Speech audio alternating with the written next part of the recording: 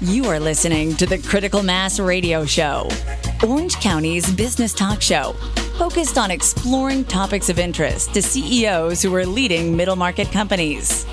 With your host, Richard Franzi. Welcome to this edition of the Critical Mass Radio Show and Podcast. I'm your guest host, Rick. I know you probably think that the voice sounds a little different. It does. And this is podcast episode number 1110. I'm Rick Girard. So if you'd like to learn more about the radio show podcast and Rick's CEO peer groups, visit his company's website at criticalmassforbusiness.com. It gives me great pleasure to welcome Tao Kong, the managing director and COO of Alson. Alson is actually powered by its transformative business model, firm morals, and industry best pioneers. Alson Renewable takes every opportunity to revolutionize and change the way people perceive alternative energy. Tao Kong joins us to discuss how today's politics are affecting renewable energy industry. Tao, welcome to the show. Thank you. Thank you, Rick. Yeah. So let's start with you sharing an interesting story from your professional path to today. Right. So I always thought that growing a company from start to now and the transformation in what my role is in the company has been really interesting. In the beginning, you are the person that's responsible for doing literally everything. Oh, yeah. And most of your days are spent in the office with your team supporting you. Mm-hmm. So you would do everything, and then you have a team of people that supports you to do whatever you do. And as the company grows, when there are more deal flows, when things get a bit wild, that's when you're not in the office a lot anymore. And that was a really weird moment for me because on some level, I felt like I was not putting in the work. I was going around meeting all these investors, talking to people, having discussions about what happens next instead of sitting in front of the computer all day. And it's a different kind of work, right? It really is. Yeah. Raising capital is probably pretty exhausting. Right. So how are today's politics affecting the renewable energy industry? Well, there is tremendous support for renewable energy today, especially toward wind and solar. And we see this especially in company ads. Google, Apple, they like to put images of wind turbines. Sure. It makes them look clean, innovative, and great. And politicians also support renewable energy because they know it's a great low-cost solution and it's zero emission. However, at the same time, politics always play in a role that on the federal level, there's political money. Sure. Right. So campaign donation is really, really important. And fossil fuel being an entrenched industry that is threatened by the renewable energy industry outspends renewable energy. Oh, yeah. They've got a team of lobbyists. Right. They do. And at first, about 10, 15, 20 years ago, renewable energy was just a tiny blip. It wasn't really on anyone's radar. It didn't matter. Sure. But right now, we've grown to the size where things start to matter, and we see more targeted campaign against renewable energy, calling it expensive, saying, oh, it's not reliable, it doesn't work. I often see a lot of the kind of smear ads against like Tesla and stuff like that about the batteries and that sort of thing. Yeah. So those are definitely what we're starting to see is when a new industry starts to grow and starts to really challenge the entrenched players, we're getting a lot of pushback. And I think politically, what a lot of things are happening at a grassroots level, right? People actually have access to information today, to the internet, so they know what's a better solution. And people love renewable energy. Yeah. We just need to make sure that our leaders, our politicians also hear that voice, that this is what the people want. This is the next step. So why did you choose renewable energy? And in particular, why did you choose wind energy? Well, I chose renewable energy because I really wanted to make an impact. And one of the fundamental problems that I see during my travels to less developed nations is the lack of stable electricity infrastructure. Sure. So you go to places like Iraq, it's an oil producing nation, but they have a problem with electricity. And the reason being, drawing long transmission lines across vast expanse of land is very expensive. Sure. To build and to maintain.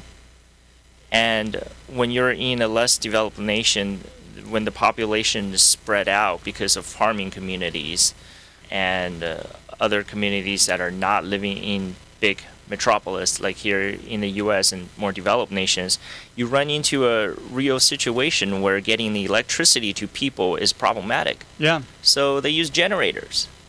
And those generators are really expensive and they're not very efficient.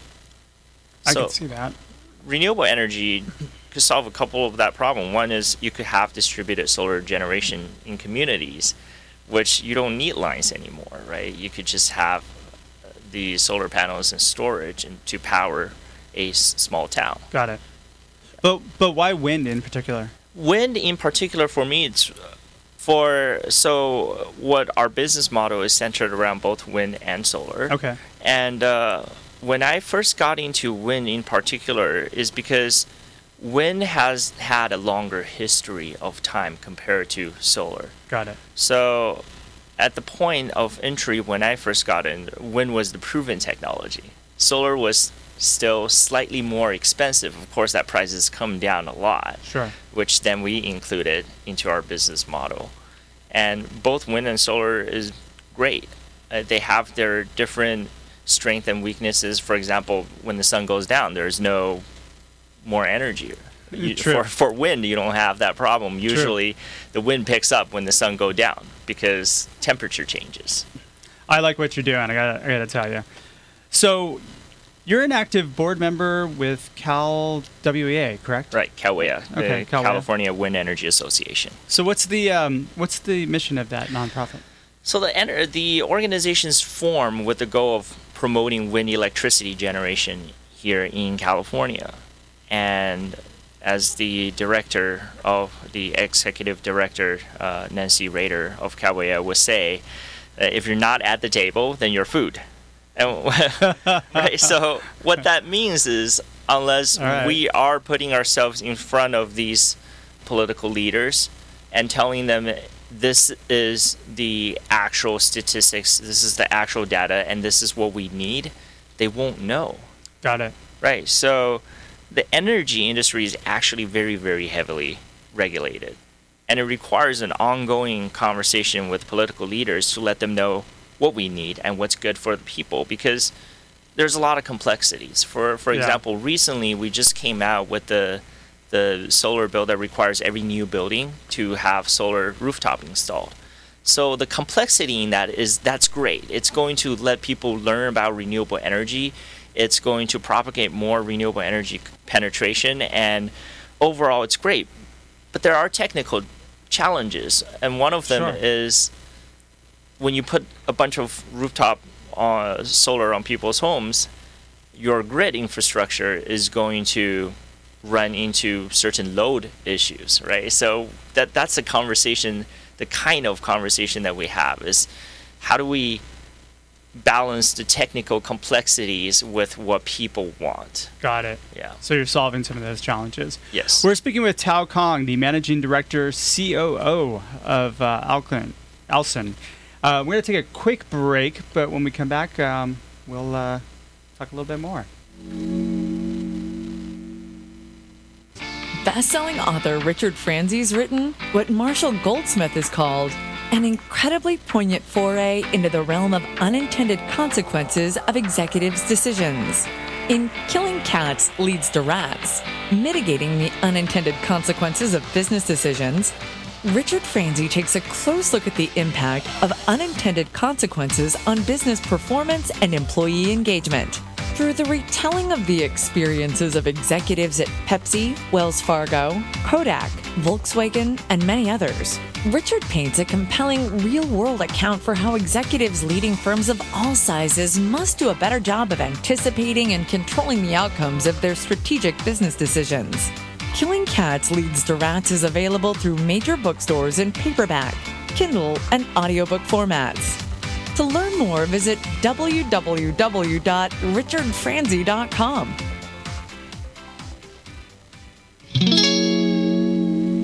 And welcome back to this edition of Critical Mass Radio Show. I'm your surrogate host, Rick Girard.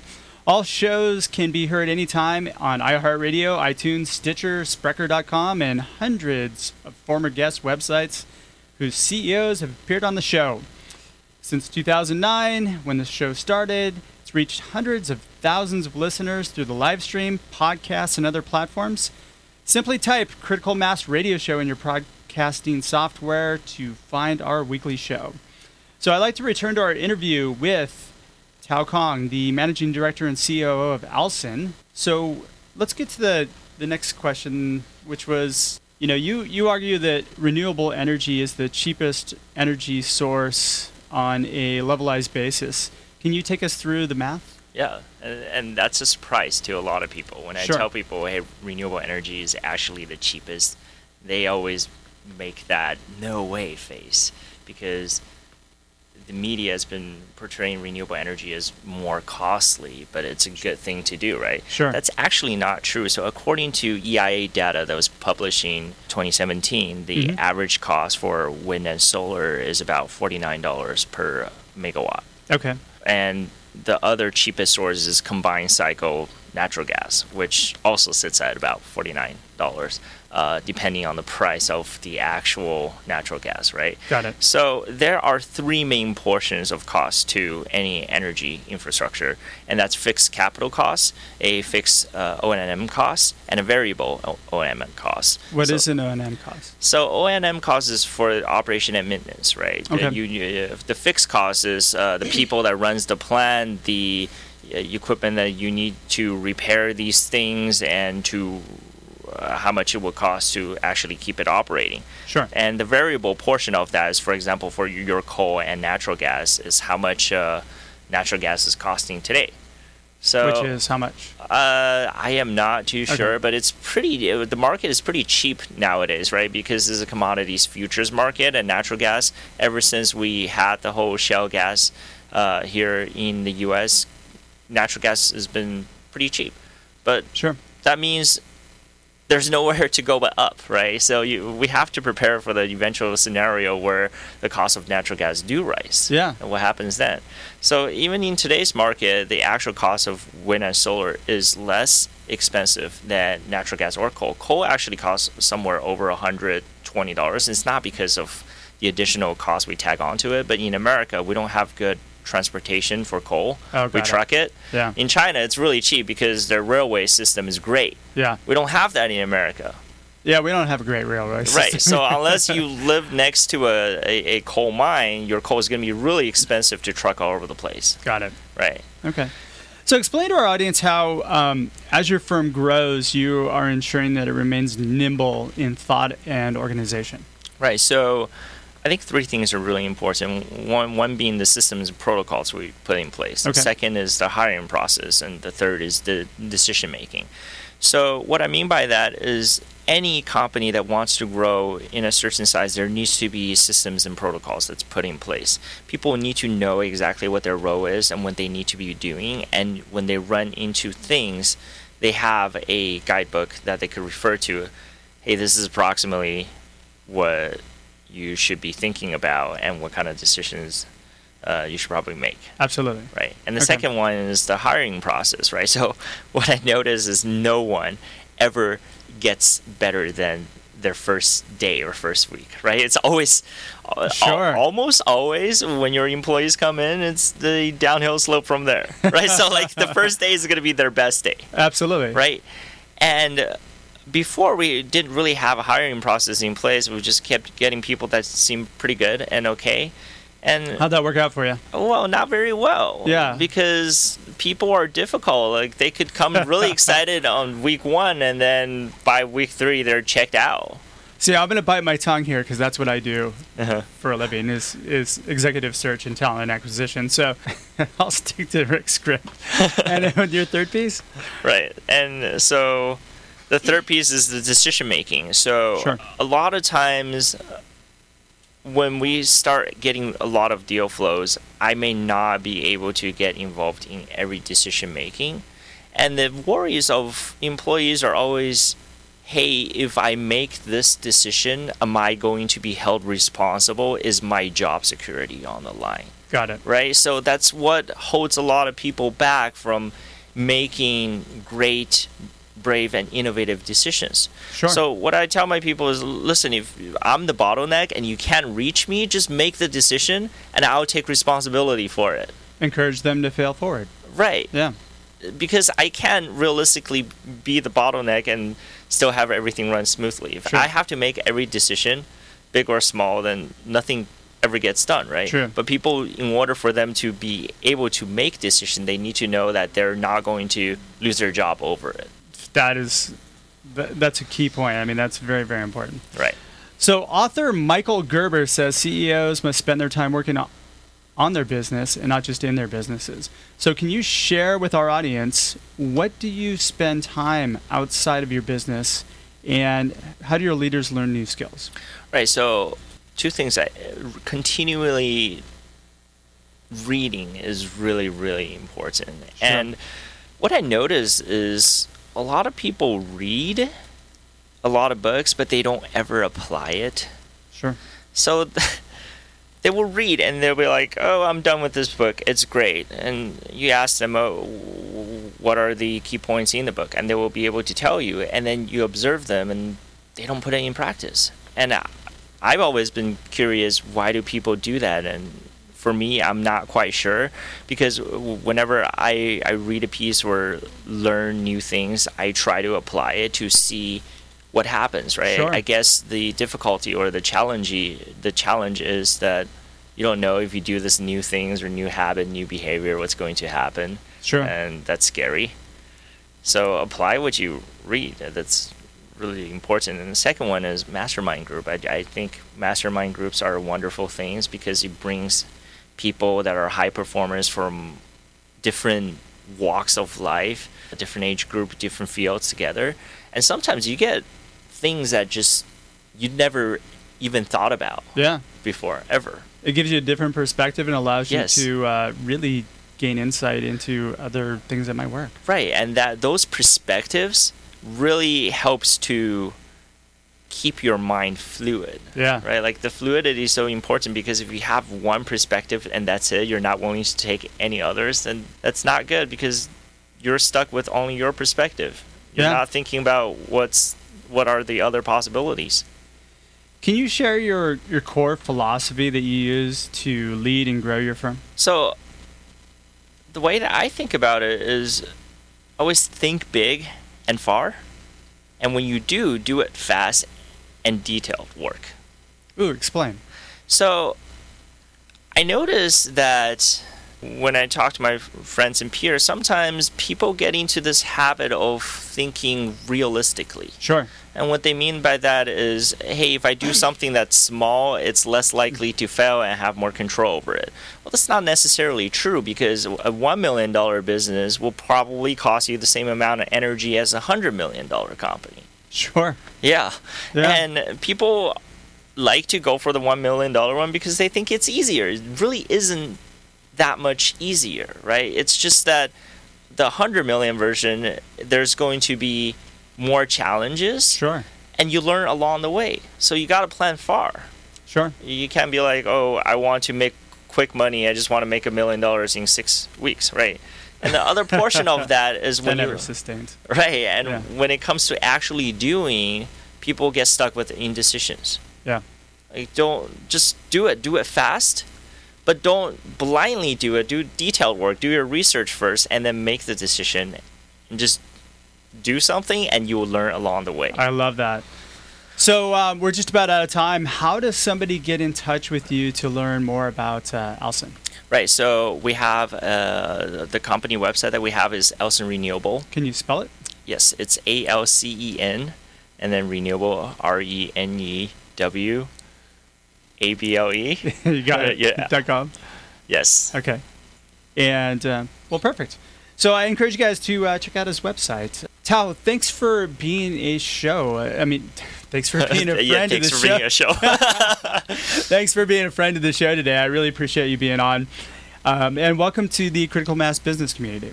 Thank you for having me. Absolutely. So our engineer for today's show was Paul Roberts. Our producers with whom we could not do the show are Joan Park, Crystal Nunley, and Haley Stern. I would ask you to connect with Rick Franzi on LinkedIn.